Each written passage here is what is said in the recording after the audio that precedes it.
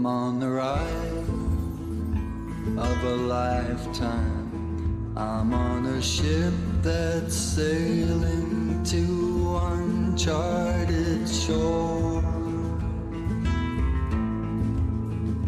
and I won't be coming back here anymore.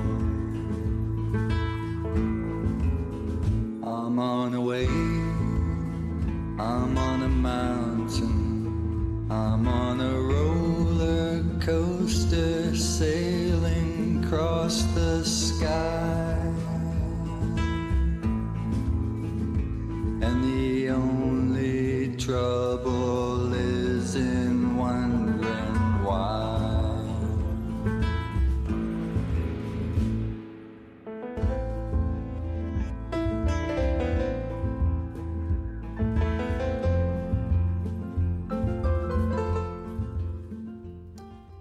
Live from the Mecca of Mormonism, Salt Lake City, Utah. This is Heart of the Matter, where our aim is to help all people worship God in spirit and in truth. I'm your host, Sean McCraney. I want to begin tonight's program with some reiterations. I think they're going to be important as we continue on with this set of messages for the next few weeks. If you came to our Sunday gatherings here in Salt Lake City, you would discover that our weekly focus is on the Word of God in its entirety when we can, and from the best contextual view that we can muster. This approach is paramount in the lives, in our lives and in the ministry as we try to reach people. I do not want this fact to be lost amidst all the ancillary information that we discuss on this show. And when I say ancillary, I mean any disputable doctrine or teaching or practice that is not, or that is outside of faith in the Lord Jesus Christ and the command to love God and our fellow man. To these other things which we discuss, those other things are absolute non-essentials, the stuff we cover on the show for the most part, in the realm of what Christianity boils down to. I hope you heard me. I don't believe anything truly matters when it comes to opinion on doctrine or ideas, but faith in the Lord Jesus Christ and love for God and man. Faith and love, faith and love, faith and love, any way you say it. If someone professes Jesus as Lord and Savior and loves God and man, I consider them and their professions as valid. With them as my brother or sister, they're welcome in my life at least. They may fail in their faith. They may fail sometimes in the love that they're supposed to have. They may profess all sorts of crazy ideas. They may be Calvinists. They may be dogmatists. They could be legalists. They might be Mormons. They might be Catholics, Baptists, Methodists, Humanists, Seventh-day Adventists. They might come to campus. But if they profess Jesus Christ as Lord and Savior, the author and finisher of their faith, and they truly say, I've been born again, I'm not in the position to challenge that. I might challenge if they say, well, I believe this about Christ or something. I would say, well, let's talk about that. But in terms of their own respect, and this has always been the case. If you go back to our first show, back in 2006, it's always been the case. If you individually say that you are a Christian born again, I'm not going to challenge that. And we said that to the LDS forever. You know, God does the converting, and it's in His hands. It's not upon us to have to. Doctrine divides, and none of us have all of them right. Nobody on this earth has all of it correct. And so if that's the case, which it is, then the only approach, knowing that we see through a glass darkly still, is to love each other. And as the bumper sticker says, you know, back the blank off. So those who hate and attack and malign me and my ideas, even call me names, suggest I'm not a Christian, I don't have faith in Christ, I refuse to hold any animus for them. I love them. I choose to follow the example of our Lord, love people who despitefully use us with all my heart. So I hope this is clearly understood as we move forward this year in 2015, and really are going to talk about some things that you're going to say, okay, well, let's try to understand what's being said here. With that, let's have a word of prayer. Lord, we petition you here, and we pray that you will send your Spirit to be with us in abundance, and bless those who are involved in this ministry. Bless those who are searching for truth. Help the suffering. Help people who feel alienated from you or from their fellow man. And use this program to help people to kind of shine a light into their hearts and minds and see where they are relative to you. So we pray for this, Lord. In Jesus' name, amen. A second thing I want to reiterate before we begin talking about the Bible is my absolute love, adoration, so to speak, for the Bible. And this is not rhetorical. I think I have evidenced this love over the amount of time that I have tried to be in the Word, because I love it, and how it is my source to understand God's will is His Word. I am steeped in it. This is my Bible, and I'm showing it to you, but I'm in this book all the time because I love it so much. Why do I love the Bible? Above all books I have ever read, and I've read a couple in my life, I love the Bible because it's composed in real time. It was composed in real time by real people reporting both real history, real events, many of them ugly, some of them horribly ugly. The Bible doesn't hold back on that. And written in conjunction with the Spirit of God. Its settings are not metaphorical. Most of the time, most of it are not metaphorical settings, nor are they the product of imaginary minds. All the contributing books are founded in real brick and mortar and real flesh and blood and real issues between God, who loves us, and fallen man, who constantly fails. And so I love the Bible because while I believe men wrote the Bible using their own minds that God gave them to conjure up the word choices they were going to use and to pull from the illustrations that they would pull from, I simultaneously believe that God inspired their minds, God breathed into their hearts and minds to write on the topics that they were addressing. So I therefore find the narrative God-breathed, meaning inspired. And as a result, I'm inspired when I read it and I hear it taught. And these inspirations help me overcome my flesh in which I reside, which is completely corrupt and nothing good in me at all. These inspired words help wash away the former Sean McCraney, the self that's in me, and regenerate dead concepts of my flesh to living ones of the Spirit. I believe there's power in the Word of God as the messages are applied by the Holy Spirit to the souls of human beings. I'm certain that this type of transforming, transfiguring power can only be had by those who consider the Bible's contents by the Spirit of God. To read it without the Spirit is just intellectualism. And we have plenty of that, plenty of ivory tower thoughts of what the Bible means. And to read and just by the Spirit, or to think you can walk just by the Spirit without the Word of God, then you have all kinds of machinations of all sorts about what is truth and what is not. I don't think there is any power in the ink and paper and in the printed words themselves, none at all. But by and through the Bible, the Holy Spirit, the Bible's multiplicity of messages are full of life-changing power to regenerate lives for the better. So therefore, I view the Bible as beneficial to all human kind in all of its forms. And though the words themselves, while begging for study and examination, do not have the capacity to redirect lives, when they're combined, again, with the Holy Spirit, they serve a mighty purpose in God's plan of redeeming all mankind. I accept the Bible as sufficient to teach all men what God wants us to understand about Him and about ourselves. I believe it is a perfect book in the sense that it is complete.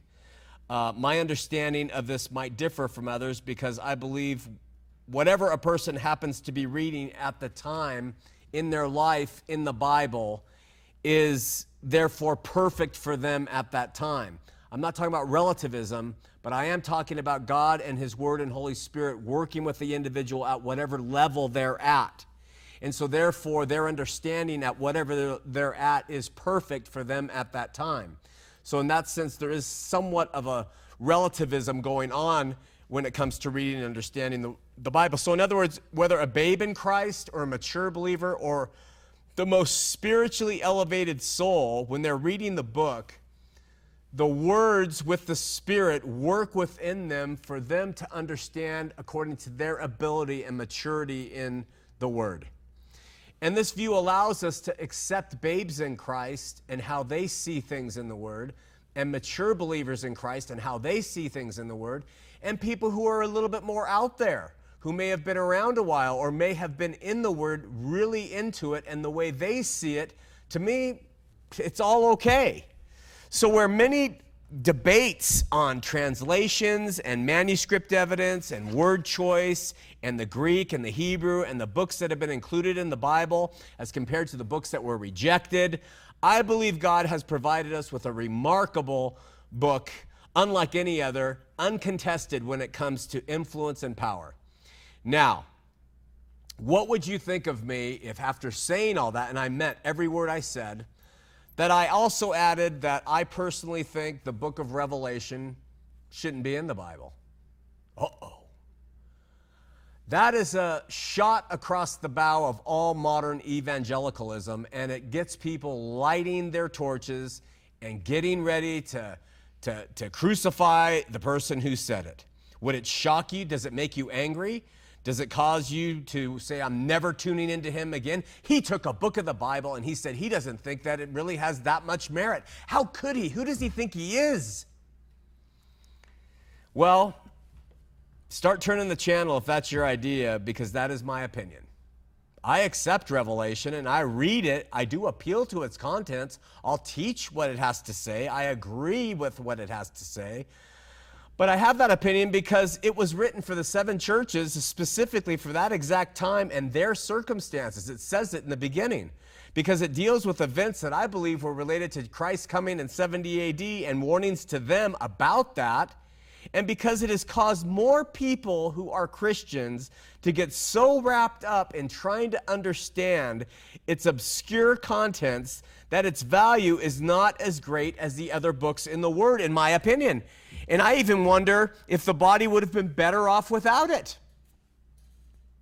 I mean, look how much has gone on to falsely interpret the book of Revelation, from David Koresh at Waco, that was his favorite book, you know, and to the millions of dollars that have been spent on books, all falsely and wrongly describing what Revelations is teaching us, to the movies that have been made, all based on private interpretation. And I just can't see it as being of great value in the spiritual growth and maturity and the body of Christ representing to the rest of the world as books like Romans and Galatians and 1st and 2nd Corinthians. Am I less of a Christian because I think such a thing? Am I not to be trusted? Having heard this opinion, do you automatically reject me as a viable Christian? Am I not your brother because I have stated this? Many would reject me, many do reject me, many will reject me for saying this amidst other things. But here's the point I'm trying to make, the question I'm trying to get answered. While admitting that the Bible contains the Word of God, is the Word of God, that is sufficient to lead all men to truth, how emphatic are we to be about its contents as we have it now?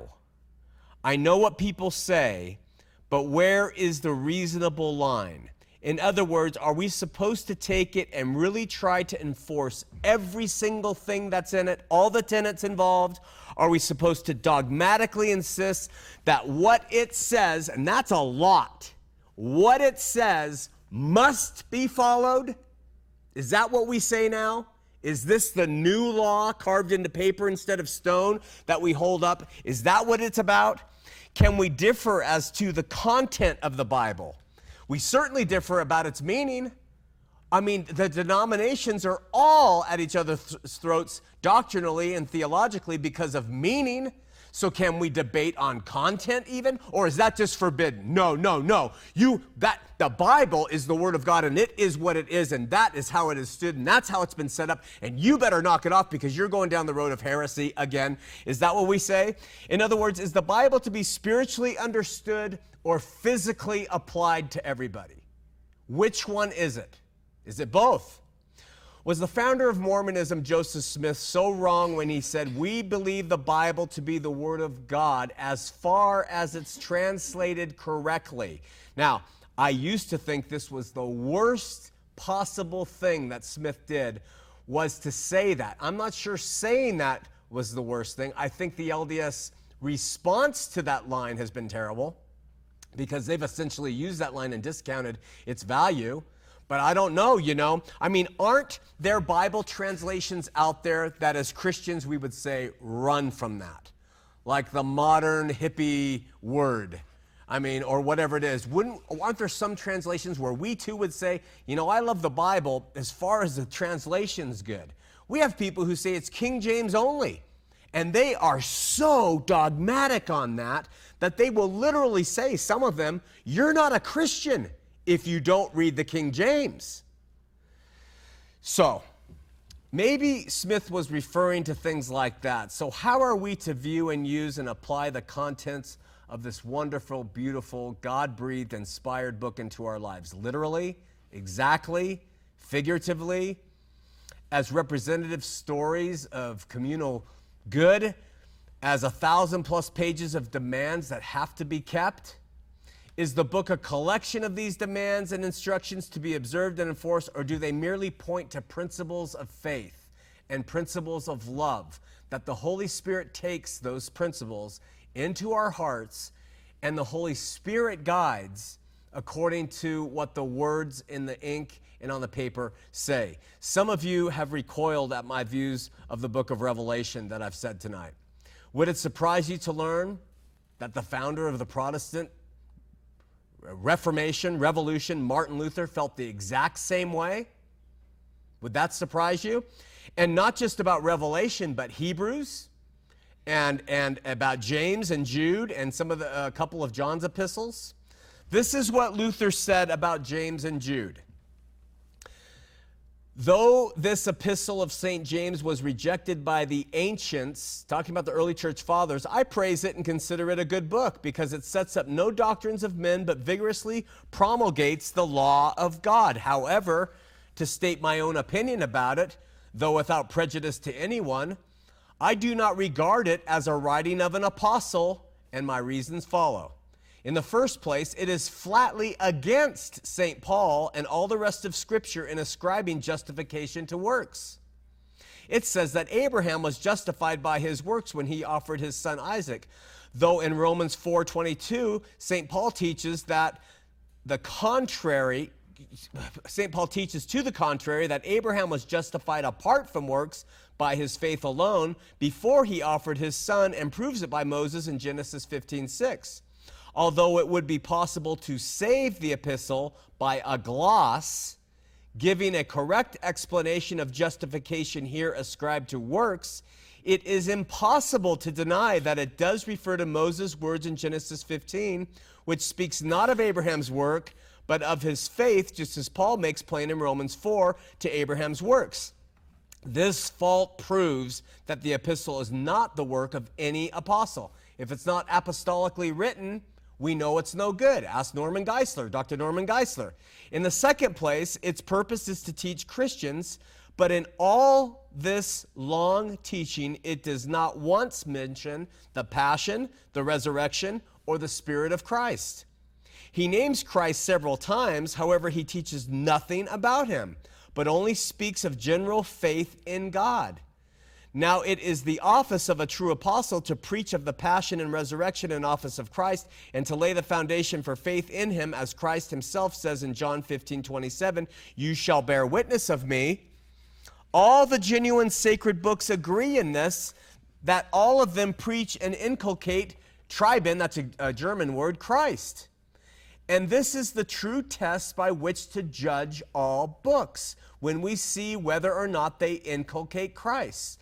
For all the scriptures show us Christ, Romans 3:21, and St. Paul will know nothing but Christ, 1 Corinthians 2:2. Whatsoever does not teach Christ is not yet apostolic, even though St. Peter or St. Paul does the teaching. Again, whatever preaches Christ would be apostolic, even if Judas, Annas, Pilate, and Herod were doing it. That's a pretty big stretch.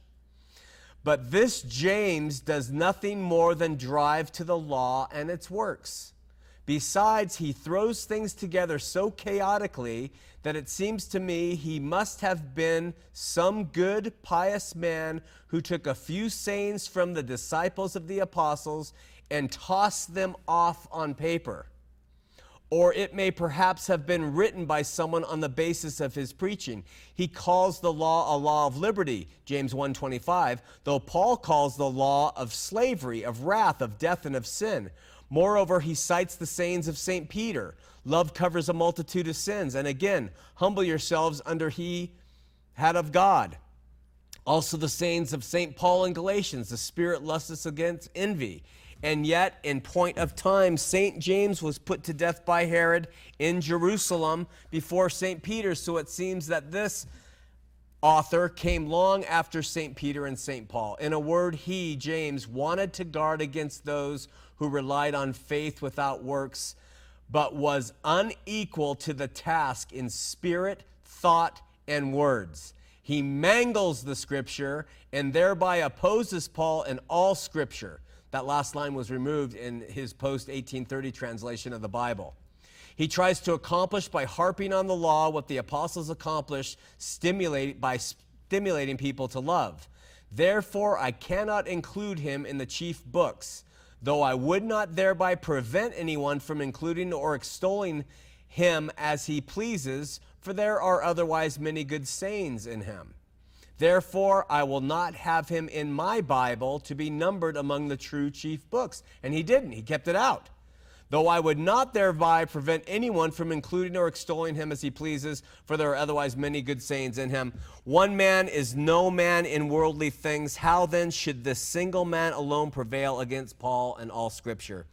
Concerning the epistle of St. Jude, no one can deny that it is an extract or copy of St. Peter's second epistle, so very like it are all the words. He also speaks of the apostles like a disciple who comes along after them, and cites sayings and incidents that are found nowhere else in Scripture. This moved the ancient fathers to exclude this epistle from the main body of Scripture. Moreover, the apostle Jude did not go to Greek-speaking lands, but to Persia, as it is said, so that he did not write Greek. Therefore, although I value this book, it is an epistle that need not be counted among the chief books, which are supposed to lay the foundations of faith. So, that is from the founder of the Reformation. He essentially just took, and he did it with Hebrews and Revelation, he just chopped out 4 books of the New Testament. Okay? Did you know that? It's important that you know that, so you realize not only the idea of the freedom to express one's opinion in the body, and that this book, while it is definitely the Word of God, that we can critically look at it and we can examine how we're taking it today. If Luther can say that books in here that I love, Hebrews, Jude, James, not Revelation, but 3 of the 4, I love, if he can say they're garbage, and I can still say Luther's my brother, do you understand what we're talking about here? In the age of dogmatism and ivory tower intellectuals who are slamming down anybody's freedom to speak about such things? If I said these things today that Luther said, the self-appointed defenders of faith, these apologists, would have my head. And of course the reply would be, well, listen, Sean McCraney, you are not Martin Luther. To which I would remind them that there's not one bit of difference between what saved Martin Luther and what saved me. And there's not one bit of difference between Luther's authority and mine, And there's not one bit of difference between Luther as a fallen man and me as a fallen man. In fact, there's not one bit of difference between Luther and any other human being who has accepted Christ Jesus as Lord and Savior. Not one bit, my friends. So if you want to hold him up as we look to this man and he has the right, then all men have the right, you see. We are all members of the same body, baptized by the same Spirit into one body. And we have one head, one brain, one leader, and that is Christ Jesus. For reasons unknown to me, we have allowed ourselves to believe somehow that all the free thought must be quelled, that questioning and criticism of modern approaches to Christianity must be condemned, and that the contents of this book are not only concrete, but they are used to kill and crush anyone who questions them or talks about them out loud. Now, what would be the reception of me tonight if I said, you know, there's some other books that I think should have been included in the Bible? Oh, I think the Gospel of Thomas should have been included in the Bible. Now, I don't believe that at all, but let's just say for argument's sake I did. Well, the EV fundies would cry, first you want to take away from the Bible by getting rid of Revelation, and now you want to add to it? This guy is utterly fallen. He is completely gone, and so what we do is we chop and we remove. And that's what Christianity and zealot Christians have been doing, chopping and removing instead of allowing people to grow together. And that's why we have this narrow, pinch-nosed view of what Christianity is, and anyone who's against it or doesn't walk with it is excluded from the body by these people who think they have the right to take someone who loves the Lord, who worships God in spirit and in truth, and attack them constantly, you see. We can imagine the assassinations that would follow, but again, did you know that Luther, while removing 4 books like James and Jude and Hebrews and Revelation from his Bible, he included a whole bunch of other ones? No, you gasp. Yes. So on the one hand, Luther had what he called the Anti-Logomena, and that are books that are not part of Scripture. Hebrews, James, Jude, and Revelation. They're called Luther's Anti-Logomena, okay? And on the other hand, he included what are called the deuterocanonical books in his Bible translation. So to put it simply, these are books that were not added or included in the Hebrew Bible, the Torah, the Tanakh. The Jews did not include these books, but Luther said they belong in there. And so he included them in his Old Testament. The books that are included by the Hebrews are called the proto-canonical books. Well, he took the deuterocanonical books, which are the book of Tobit, Judith, additions to Esther, wisdom of Solomon, wisdom of Jesus ben Sirah, Baruch, including the letter of Jeremiah, and then additions to Daniel included the prayer of Azariah and the song of the 3 holy children, Susanna, Bel and the dragon, 1st and 2nd Maccabees, and he included those in the Bible that he uses. So, now, what if I got up here today and said, you know, I really think you're going to get a lot of inspiration if you take some time to study Bel and the Dragon, because it's an inspiring book. Again, the pinch-nosed evangelical apologists in their ivory towers and with their PhDs who call themselves reverends and doctors would stand up to defend the faith, and the masses would fall in behind them. Yes, we are going to defend Christ, not even realizing what Luther, you'd still be Catholic if it wasn't for him, did in opening this subject up. And you see, that's what it's about. We can open it up. Why can we open it up and talk about anything?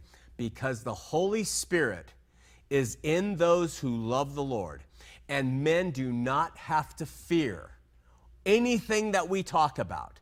The Holy Spirit is working and guiding. We have the word that we have. We can dispute it. You can seal up Revelation, say, I'm not going to read it. If someone came to campus, I'm never going to read Revelation. That's fine. There's people who come to church every week. They go to church every week of their life, and they never even open the book, let alone debate over what should be in it and shouldn't be in it. Where is our focus? We have to address this stuff because if we don't, we're never going to be equipped to handle people who are coming in from other faiths when they realize those faiths have been wrong. We are going to continue to stand on tradition, and when smart people question what is being done, we're not going to have answers for them. So this is a means by which we can start to look for some real answers to people. So, I bring all this out to pull back on the dogmatic positions we have taken in the body relative to the Word, to relax a bit on concrete stances we insist upon that others say, and that we try and understand some things about this Bible that we all love. But believe me, that's why I preface this. I love the Word of God. I spend so much more of my time in it than anything else. And if we approach it this way, we're going to have a better love for each other. We're going to have a little bit more peace with each other, and we're going to be able to come around to some common ground, and we're going to be able to agree when other people differ, that they're at a different place. They may be a babe. They may be really, really educated. They may be something else. But all of us can sit in the same room, the same state, the same nation, and say this is what Christianity is, instead of what these policemen have done to the body. Just to clear the air, I'm not suggesting anything unreasonable to Christianity. I love the Lord Jesus Christ. I say that with him hearing, and I love his word. I maintain the fact that he is God incarnate, that he was put to death. He was sinless. He resurrected on the third day. He ascended into heaven. He reigns over his kingdom now spiritually. That we are all saved by grace through faith, and that those who are saved will love. But I think we need to appeal to all reasonable approaches to everything in Christianity, including our view and our stance and our work within the Bible, as we push toward a more loving faith over what has been heaped upon us by religious tradition that has grown and snowballed into this ugly, black, dirty snowball now that we accept as this is what Christianity is. Demanded doctrines, dogmatism, biblical dictates arbitrarily stripped out of the Bible, posted on walls of the church, only serve to divide and destroy. I am so convinced of that. There's a better way, and we'll begin by examining the history, the construction, and the stated purposes of the Bible, the manuscripts, the intertestamentary period. We'll look at all of that. We'll look at the building blocks of how we got the Bible versions that we have, so we can look and see which manuscripts that we've pulled from. And we'll begin to do all that next week. Let's open up the phone lines, 801-590-8413, 801-590-8413. Before we do that, before we do the spot, I'm going to read a quote. You tell me where you think it came from. The quote is this: when the temptation to masturbate is strong, yell, "Stop!" to those thoughts as loudly as you can in your mind. Then recite a portion of the Bible or sing a hymn. Where did that come from? We'll talk about it when you come back. La, la, la. Was given through Moses, but grace and truth came through Jesus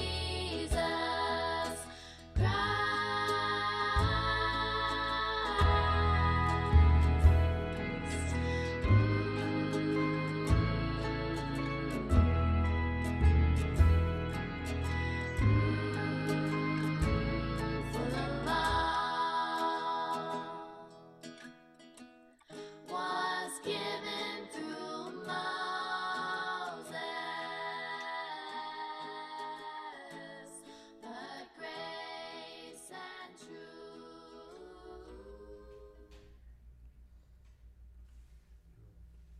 Stop! That's from the Mormon Guide to Self-Control. That's a classic, isn't it? Hey, how about some others? James White, Secretary of the Interior during the Reagan years, said this, quote, "We don't have to protect the environment. The second coming is at hand." Thank you for that one. Using the second coming to destroy the environment. And I'm not an environmentalist at all. This came from, who said this? I called to buy some meth, but I threw it away. Do you know who said that? That was Reverend Ted Haggard when the details began to emerge about his visits to a male prostitute in 2006. Now listen, we can all fall. I fall daily. Ted Haggard is no worse than me as a man. But the thing is the logic. I called to buy some meth, but I threw it away as if he didn't sin. It's just why do we do this with each other? I mean, to justify ourselves by our works and our righteousness before God and man, that I did get tempted, I bought it, but I threw it away. Stuff drives me crazy. Pat Buchanan said, our culture is superior. Our culture is superior because our religion is Christianity. And that is the truth that makes men free. Now, part of that is true. Christianity, Jesus Christ, is what makes men free. But our culture is superior. Our culture is not superior. Our culture is an amalgamation of a whole bunch of things that have nothing to do with Christianity. Pat Buchanan's trying to make our culture seem like Americana is Christianity. It's not. Christianity, see, God set it up. It works well for anybody, anywhere. It's not Americana. And so, sorry, Pat, that thing makes me crazy. A speaker at the 1995 convention of U.S. Taxpayers Party, he said this Christmas, I want you to do the most loving thing, and I want you to buy each of your children SKS rifles and 500 rounds of ammunition. And then a few months later, Dr. Dobson, he endorsed this man as a candidate for president. His name's Howard Phillips. His son, Dr. Dobson's son, in his book, To Die For, wrote, kids today are looking for something to die for. If you give them something to die for, they'll go to the edge of the earth for you. These are Christian witticisms, the logic of the evangelical right. Give them something. How about giving kids something to live for? Instead of something to die for, you fanatic. How about giving them something to live for, like loving life and loving their parents and loving their family and enjoying nature and, how about a nice restaurant? Did you like that film? What do you think it said about God? That music was great. Does it have to be something to die for? Reverend Furman, Baptist, South Carolina, the right of holding slaves is clearly established in the Holy Scriptures, both by precept and example. That is so sad. We can just use our stuff to mean anything, can't we? Jimmy Swaggart said sex education classes in our public schools are promoting incest. Thanks, Jimmy. And then Bryce Wellington, who we sort of looked up, seems to be a guy who's a Catholic born again, who believes women should be spanked when they're disobedient, said, when you know the Lord, you have no need for masturbation. So, stop! I don't know what's going on. I don't know what we're doing here. Let's go. Oh, where's the phone? You see, these guys make hundreds of thousands of dollars a year to do what they do. I go to simply push the button on the phone and look at it, and then they trip and they sue us. Hey, David from Mount Vernon, Washington, you're on the air. You bet. Yeah, I've been listening to you for several weeks now, and I'm not quite clear on what you believe. What happens to a person that's unsaved when they die here on earth, and where do they go? I mean, are you a universalist? No. Good. Yeah, a universalist believes that everyone's saved irregardless, and Jesus didn't matter. It can be Buddha, it can be anyone else. Never. No, David, I just believe in total reconciliation. I think that God will bring about his good will, and that is that all men would be saved. And but after, if they don't repent of their sins before they leave this earth, there's no hope. They go to hell. Yeah. Yeah, and hell gives up its dead, Revelation tells us. But they're there for eternity. It says according to God's word. Yeah. So it's clear. It's crystal clear. No, it's crystal clear to you, David. But we did I think 7 shows on this, and we got into the Greek, and we looked at other translations, Young's literal translation, Weymouth's literal translation of those words that the King James translated to eternal, and they don't mean that, David. I don't read King James. I read a more accurate version. It's NIV. King James has nice wording and all, but NIV is more accurate, I think.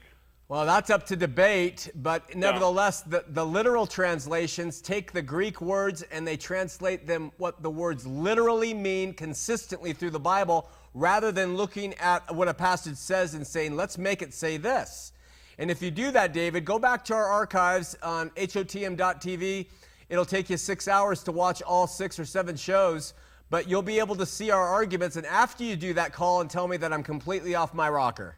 Yeah, but I read God's Word. I don't go by anybody but God's Word. We use. Have you ever read the book Hell Under Fire? No, I only read God's Word. Read that book, Hell Under Fire. It'll make you think. No, I really do read God's Word, and I try to use it to support my arguments. I don't use 24 Seconds in Hell or Hell Under Fire or any of this.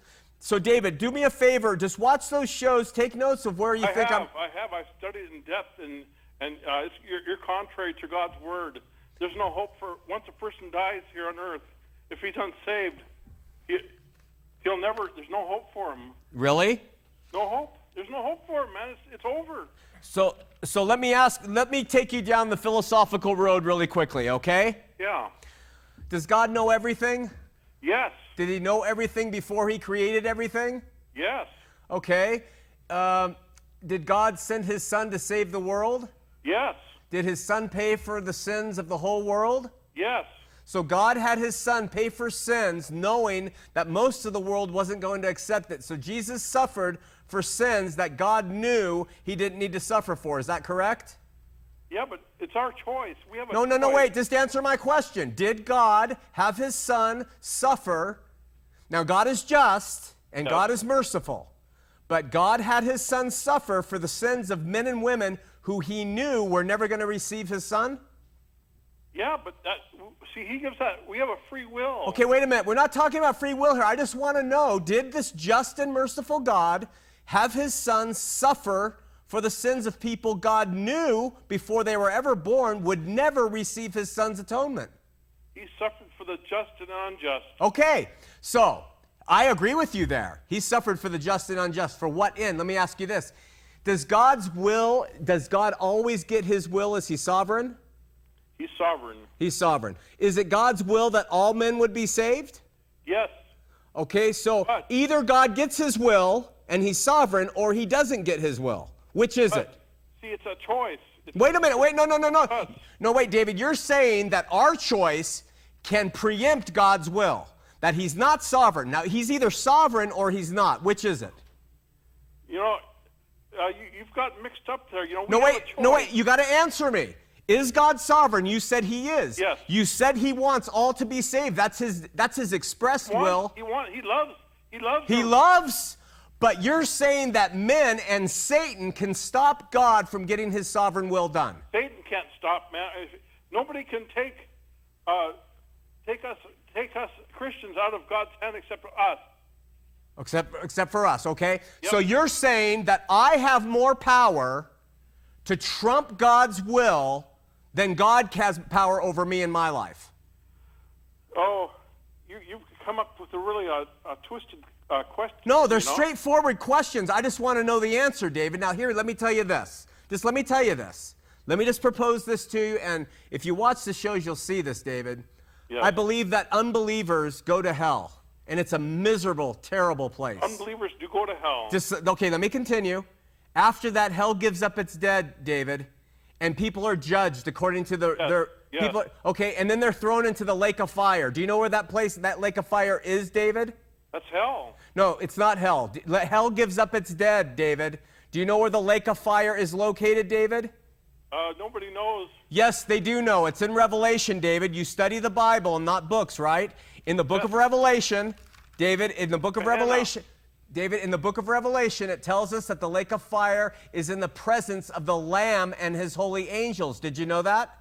Yeah, I'll have to look at that. Yeah, look at that, and then let me read this to you from Scripture.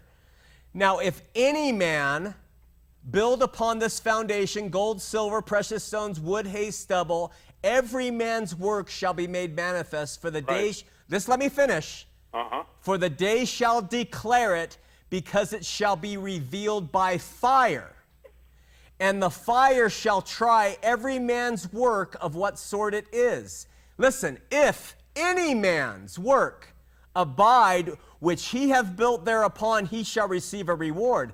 If any man's work shall be burned, he shall suffer loss, but he himself shall be saved, yet so as by fire.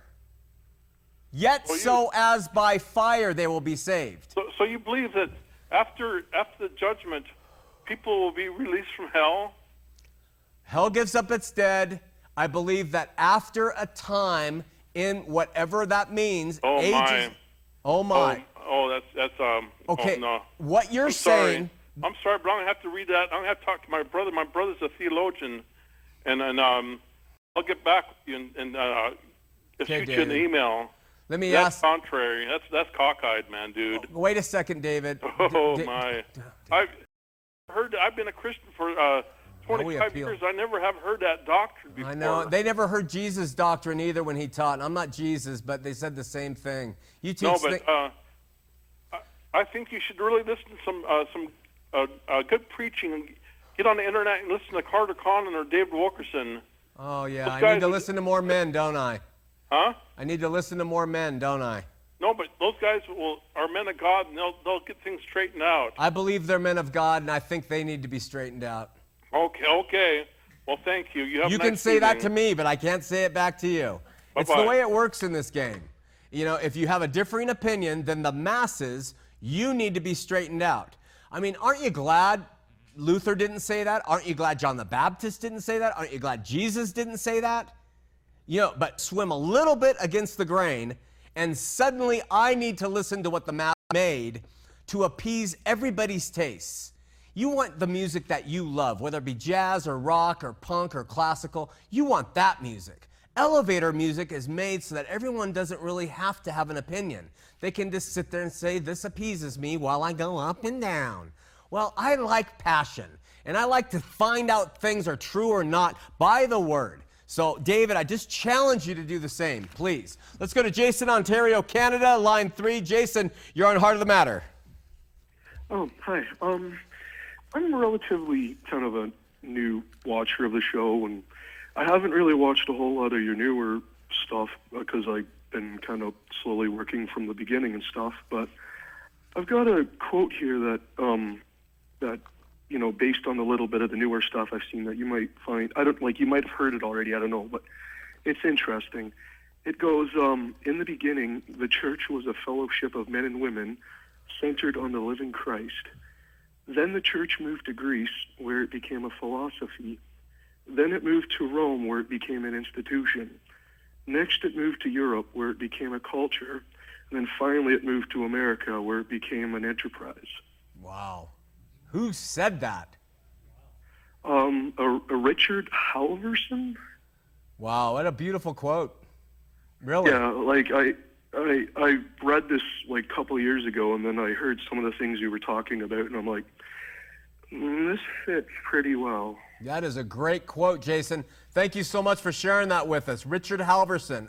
Thank you so much, my brother. Yep. Okay, bye-bye. Yeah, I was. All right. Oh, you have more? Oh no, well, not yet. Anyway, I might call back later when my voice decides to come back and work properly. All right, see ya. Okay, bye-bye. You know, I believe, and this is a different little view, and I could be wrong, but I believe that when Jesus told the apostles that he would establish his church and the gates of hell would not prevail against it, I believe the gates of hell tried. And I think it tried all during the Judaizers who were coming in and trying to rip the church apart, the Roman soldiers. And I believe that when Jesus came in 70 AD, he grabbed his church and he saved it from that pit. And I think from that point, the church has been in the hands of Satan. I think church, now not the body of Christ, make sure you hear me clearly. I think institutional religion has been in his power. And I think that it takes individuals to rise through the ceiling of Catholicism and Mormonism and campus and every church. You've got to have the personal relationship. You've got to be born again. You've got to do your thing to search out the scriptures yourself. You can't appeal, like David said, to his brother-in-law who's a theologian or to this pastor or that. Don't ever trust me. I am wrong so much you die. So, and you know, I get made fun of that for admitting that. I am wrong. So what? I'm a man. You're wrong too. But the Holy Spirit is not. And we will be responsible for our Christian walk. You are not going to be able to point at me and say, Sean McCraney taught me wrong and told me to follow him, because I'm not telling you that. I'm telling you to seek it out. We're going to differ. I promise you that. I differ with probably most of the people that come to our church on Sundays. We have a lot of things. I know that, and they express those things to me. But if we don't have the ability to talk about this stuff and bring it on the table and love each other amidst it, we are nothing. We can have all knowledge, and without love, we have nothing. We can have faith to move mountains, not love, we have nothing. Love has died in this evangelical church. It's become an institution, like the guy, our friend just read from that Halverson or whatever. It's become an enterprise here, and that's a business, and that means conform or be cast out, and that's the opposite of what Jesus established. Jesus said, you guys aren't conforming to anything. Come in, sit with me. You sinners, I want to help you. I want to help you have life and have it more abundantly. We need to change on it. Just to let you know, I'm going to read some quotes. This is from a deliverance minister, what he said about his own interaction with Leviathan. Leviathan is a spirit I have battled as well. It was a hard battle, but was won. It was about 4 months ago. My wife and I were in McDonald's, and we're having a conversation with an angel, and Leviathan had come up. I told the angel that I wanted to fight this demon, and he said I could. On the way back to the hotel, I asked the angel if I could bring the demon to a predestined place, and he said yes. I figured that since Leviathan was from the depths of the sea, he would be used to cold water, so I filled the tub up with scalding hot water and blessed the water. The angels, there were 2 now, brought Leviathan, bound to the tub, and fought with me. We pulled our swords from our hips and began running this demon through with all of our strength and everything I had. I would say it took at least a half an hour or more. We were all spent, but the battle was won. Accepted Christian rhetoric? Is this at the other end? Another place? This is from Ronald W., who provides insight as a Christian on a parent's responsibility to break the will of a child. When should a parent start, quote, when should a parent start using the rod of correction on a child that the Lord has brought into the family? There is no clear and specific answer to this very good question. However, it is my opinion that the correction of children should start as soon as the need for that correction is made manifest. Every discerning parent who has been blessed with a little child in his home realizes that his initial impression of sweetness and innocence of the child is in reality an illusion. The child very quickly demonstrates his fallen, depraved nature and reveals himself to be a selfish little beast in manifold ways. As soon as the child begins to express his own self-will, and this occurs early in life, that child needs to receive correction. My wife and I have a general goal to make sure that each of our children has his will broken by the time he reaches the age of 1 year. To this, a child must receive correction when he is a small infant. Every parent recognizes that this self-will begins early as he has witnessed his child stiffen his back and boldly demonstrate his rebellion and self-will, even though he has been fed and diapered and cared for in every other physical way. Okay, I'm going to address something this last moments of the show. Something's come to my attention, and I see a cycle, and I'll just share it with you. It ties right into that last quote by that Christian pastor who believes it's our duty to break the will of our children when they're infants. Break their will by the time they're 1. This is the problem of this crazy misapplied application of things in this book. This book is wonderful. It is tremendous, but it's like anything that is tremendous. If it's used the wrong way, it will destroy people. I know several people in the state who are so zealous in their Mormonism that they have pushed their children right into the Christian arms. And I know people who are so zealous in their Christianity, their children become Latter-day Saints. They are so full of being right and having the right stance and being so distant from the heart of children and family that they beat them with this book, and their children actually go, and they've been raised in Christian homes supposedly, they go and they join the very religion that their fathers and mothers have warned them against. Why does this happen? It happens when we start to do things like this and we lose the love.